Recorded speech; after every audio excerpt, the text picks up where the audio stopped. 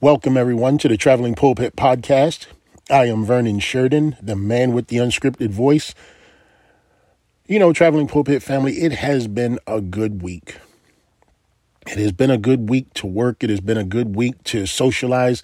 It has been a good week to study the Word of God. And I hope that you have had a good week, Traveling Pulpit family, so much so that we are here today with an opportunity to serve Him together. And the Bible tells us in Psalms 118 and 24 that this is the day that the Lord has made, and we should be glad and rejoice in it. And I am always glad for a brand new day. I am always glad that my eyes open and I am able to wake up in my right mind and give thanks to the Lord for what He has done, because I'm not worthy of the things that He has done, but He has saw fit to give me another day. And I know He has saw fit to give you another day. And I'm so grateful for that. I'm so grateful that we have the opportunity right now to share this message on this platform with you so that you can know just what it is to be in relationship with the Savior. You know, Traveling Pulpit family, we are in a series entitled In the Days of. And we're going to take a little break today. We're going to get into In the Days of Moses on next week, but I wanted to spend a few minutes with you today to talk about the importance of relationship. You see, everybody is throwing around this word religion. And we know, the believers, we know that religion is not what Christ has come to testify to. We know this because the Bible tells us this. Jesus came so that we may have with Him a relationship.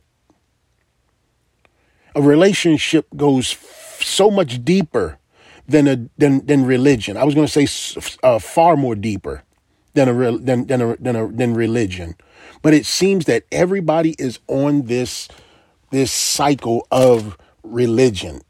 Everywhere you turn, I don't want to be a part of your religion. I don't want to hear your religion. I don't want to hear your religious rhetoric.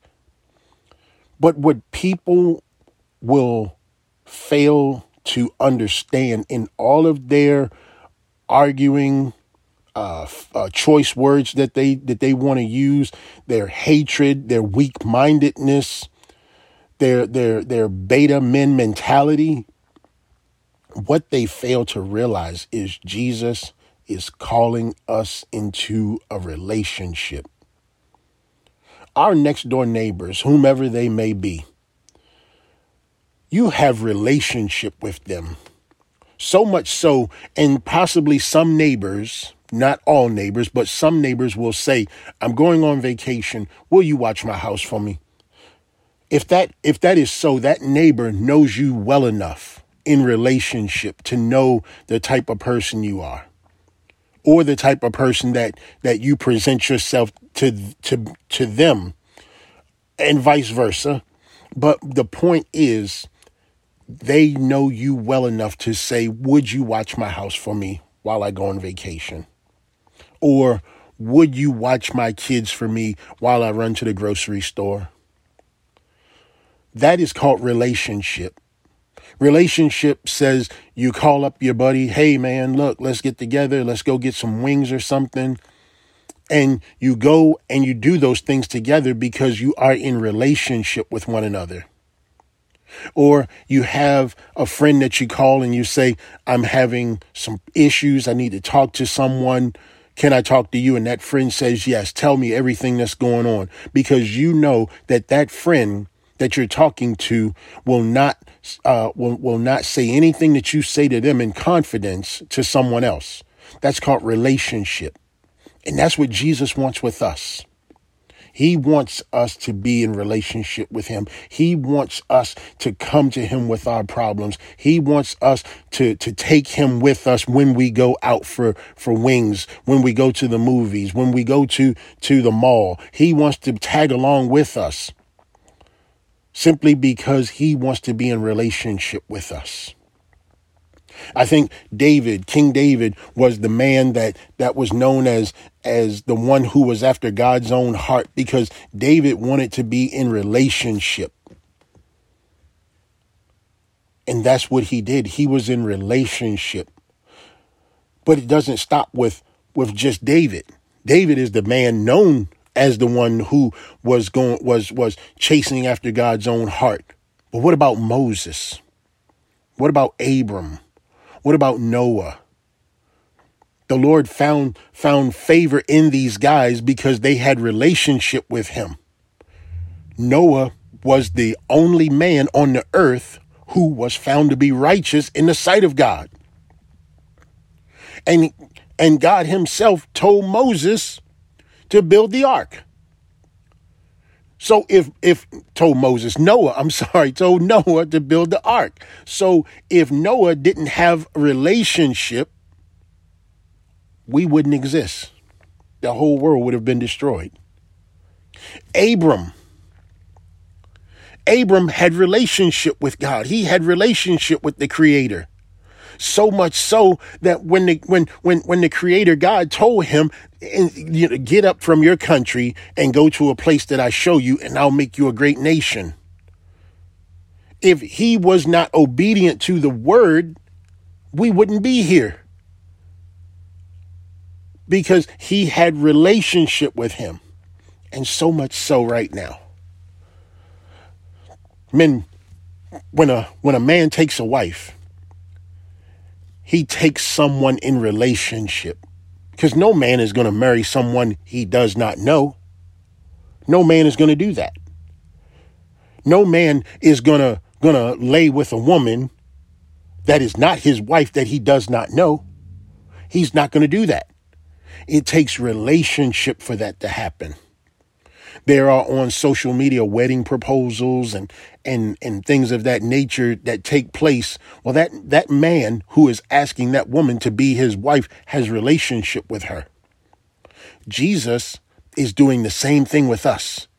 He wants to come into our lives so that he can have relationship with us, not religion. But the whole world is on this kick about religion. Religion this and religion that. But Jesus came that we might have a relationship. And through that relationship, we will have life and have it more abundantly in him, with him. We can't have an abundant life here right now not with all the sin that is in this world, not with all the sinners that live in this world. That is not an abundant life Jesus intends for us to have. Not with him. He was saying, in him have the relationship, the life abundant will come with him when we go there to be with him. But how? How do we do that, Traveling Pulpit family? Through obedience. Through obedience. I believe, Traveling Pulpit family, throughout this entire book, the Bible, this entire book, I believe the Lord is looking for those who will be obedient to him. Not saying that we have to be perfect, because nowhere in this book says that we have to be perfect. But everywhere in this book, we have to be obedient.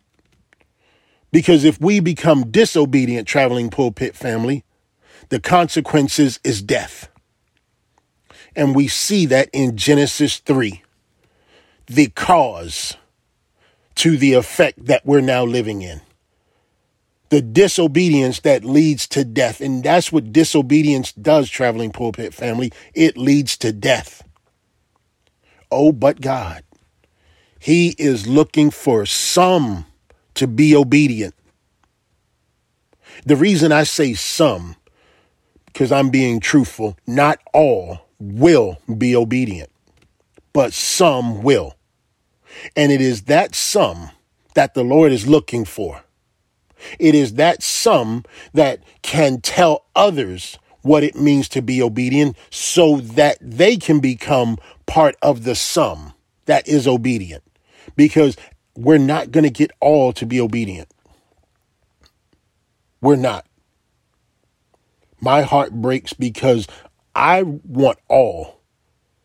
God's heart breaks because he wants all. Ezekiel 33:11 says that the Lord takes no pleasure in the destruction of the wicked, but that they turn from their wicked ways and live. But we live in a world where, truthfully speaking, Traveling Pulpit family, that is not possible. Romans 3:23 says that all has sinned and fallen short of the glory of God. All of us. There is not one of us that is good. There is not one of us that is worthy. No, not one of us. But Jesus is not looking for perfection, Traveling Pulpit family. He's looking for obedience and those who want to be in relationship with him. I've often prayed that I would not use the words of Paul as an excuse to sin. You know, where Paul says that the things that he ought not to do are the things that he finds himself doing, and the things that he ought to do are the things that he don't do. See, I believe some of us, even me, have used that at a time in our lives as an excuse to sin. But there is no reason to sin on purpose. Because I believe Hebrews talks about when you sin on purpose, you bring damnation on yourself, and that the Lord has no longer the testimony inside of you, because you have gone from obedience to disobedience and you didn't even realize it, because you have allowed your sin to become normalized in your life. The word has no more meaning inside of you because you have allowed sin to become normalized in your mouth, in your mind. You have just become like Adam, eating the fruit because you allowed a lie to become normal in your mind. But that's not what the Lord wants, Traveling Pulpit family. He wants you to be obedient to him. Not perfect. Not one of us are perfect. Not one of us can be perfect. There was one who was perfect. He's the only one that descended from heaven, and he is the only one who ascended back into heaven. Do not be fooled. So what does it take for someone to be obedient to the Lord? Well, it takes someone who has a heart for the Lord. It takes someone who has a heart to go after the Lord, and it takes someone to study God's word to see what it says. Because I can tell you all day about obedience and disobedience, but until you read it for yourself, the book is filled with men who have lived in disobedience. We see how it turned out for them. It's full of men who lived in obedience. We see how it turned out for them. Now we have to apply it to our lives. How will you live your life, Traveling Pulpit family? Will you live it in disobedience, or will you live it in obedience? The prime example, or one of the examples, not the prime example, but one of the examples I think about is the 3 Hebrew boys. Shadrach, Meshach, and Abednego. How their obedience to God did not allow them to bow to Nebuchadnezzar's statue. Daniel, when he was thrown in the lion's den, how his obedience to God overthrew the fear he or the world said he should have when being thrown into the lion's den. When we are obedient to God, we are disobedient to the world. But when we are disobedient to God, we are obedient to the world, and that leads to death. It leads to death and eternal damnation. It leads to eternal separation. So today, Traveling Pulpit family, what side are you on? Are you on the obedient side that will serve the Lord? Or are you on the disobedient side that will serve the world? The choice is yours. But on next week, we're going to continue our message in the days of Moses. We're going to go into the book of Exodus. And we're not going to stop there. We're going to go into the book of Job, and then we're going to finish this series with In the Days of Jesus. In the days of Jesus, the most obedient man who ever lived. The reason I say whoever lived on this earth. The man who lived on this earth while he was with us for the 3 years that he was with us. He was the most obedient man on earth. We're going to take a look at that. We're going to take a look at Job on the week after Moses, which will be coming up next week. And then the week after, we'll close out the message series with In the Days of Jesus. Traveling Pulpit family, I want you to know that we are in the days that the Lord told us about. The things that he told us about are coming to pass. And the awareness that we need to have, he told us about that also. See, not only did he tell us, he also prepared us. Not only did he prepare us, he also equipped us. Not only did he equip us, he is also with us. He's with us in the form of the Holy Spirit.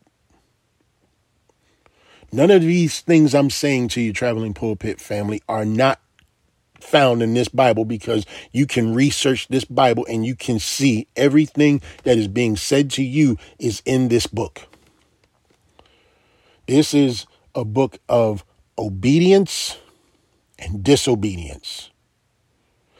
We started off with disobedience, which is why we are in the situation that we're in now. But we're going to finish with obedience, because the Lord is looking for whomever that will be obedient to him. He's looking for the some, not the all. Because as I said before, not all will be obedient, but some will be obedient. Are you of the some that are obedient to the Lord? Lord, I thank you for the opportunity to just come and just deliver this message to your people. These are your people. And I hope that in this message, some will hear it, share it, like it, and apply it. The most important thing of all, I hope that some will apply it. So to you, Traveling Pulpit family, will you apply this message to your life? Will you be part of the some and not the all? Because in the grand scheme of things, that some is the some that has heard the word, that has applied the word and lived the word. But that all is those who are denying the word, who will not apply the word, and who curse the word. It's better to be in this book. It's better to be in this book, to know what it means to be obedient, than to be in the world knowing what it means to be disobedient. But as always, the choice is yours, Traveling Pulpit family. So I pray for you. We are coming into those days where that good news message needs to be heard even more, which is why I'm going live back with Wednesday with the Word on Instagram.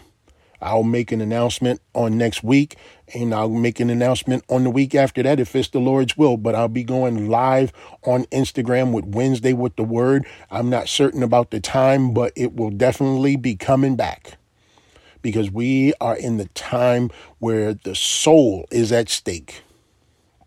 Your soul is at stake. So will you be obedient to the Lord, or will you be obedient to the world? Because you're going to be disobedient to someone. You're going to be disobedient to someone. Make sure that someone that you are obedient to is the one that can give you everlasting life, and not someone who wants to take it from you. God bless you, Traveling Pulpit family. This is the Traveling Pulpit Podcast. I am Vernon Sheridan, and I am the man with the unscripted voice telling you I love you. I mean it. I love you. For my brothers and sisters around the world who are underground, who are unable to hear this message the way we can travel and listen to this message, I pray that this message reaches you. I pray this message reaches you. I pray for you over in Russia and Ukraine and in Iran and Iraq. I pray for you in Saudi Arabia. I pray for you in Africa and Australia and Japan and China and you know, in the Philippines. I pray for you in South America and North America and Canada. I pray for you in Switzerland and Greenland. I pray for you in England and Denmark, all over the world. I pray for you. I pray that the Lord will find obedience in you. And I pray that you will put that obedience to the best use possible. And that is sharing this message with someone, telling them about obedience, and not the message of the podcast, the message of the Bible and of the book. Because throughout the book, there is obedience. And what it means to be obedient to the Lord is reward.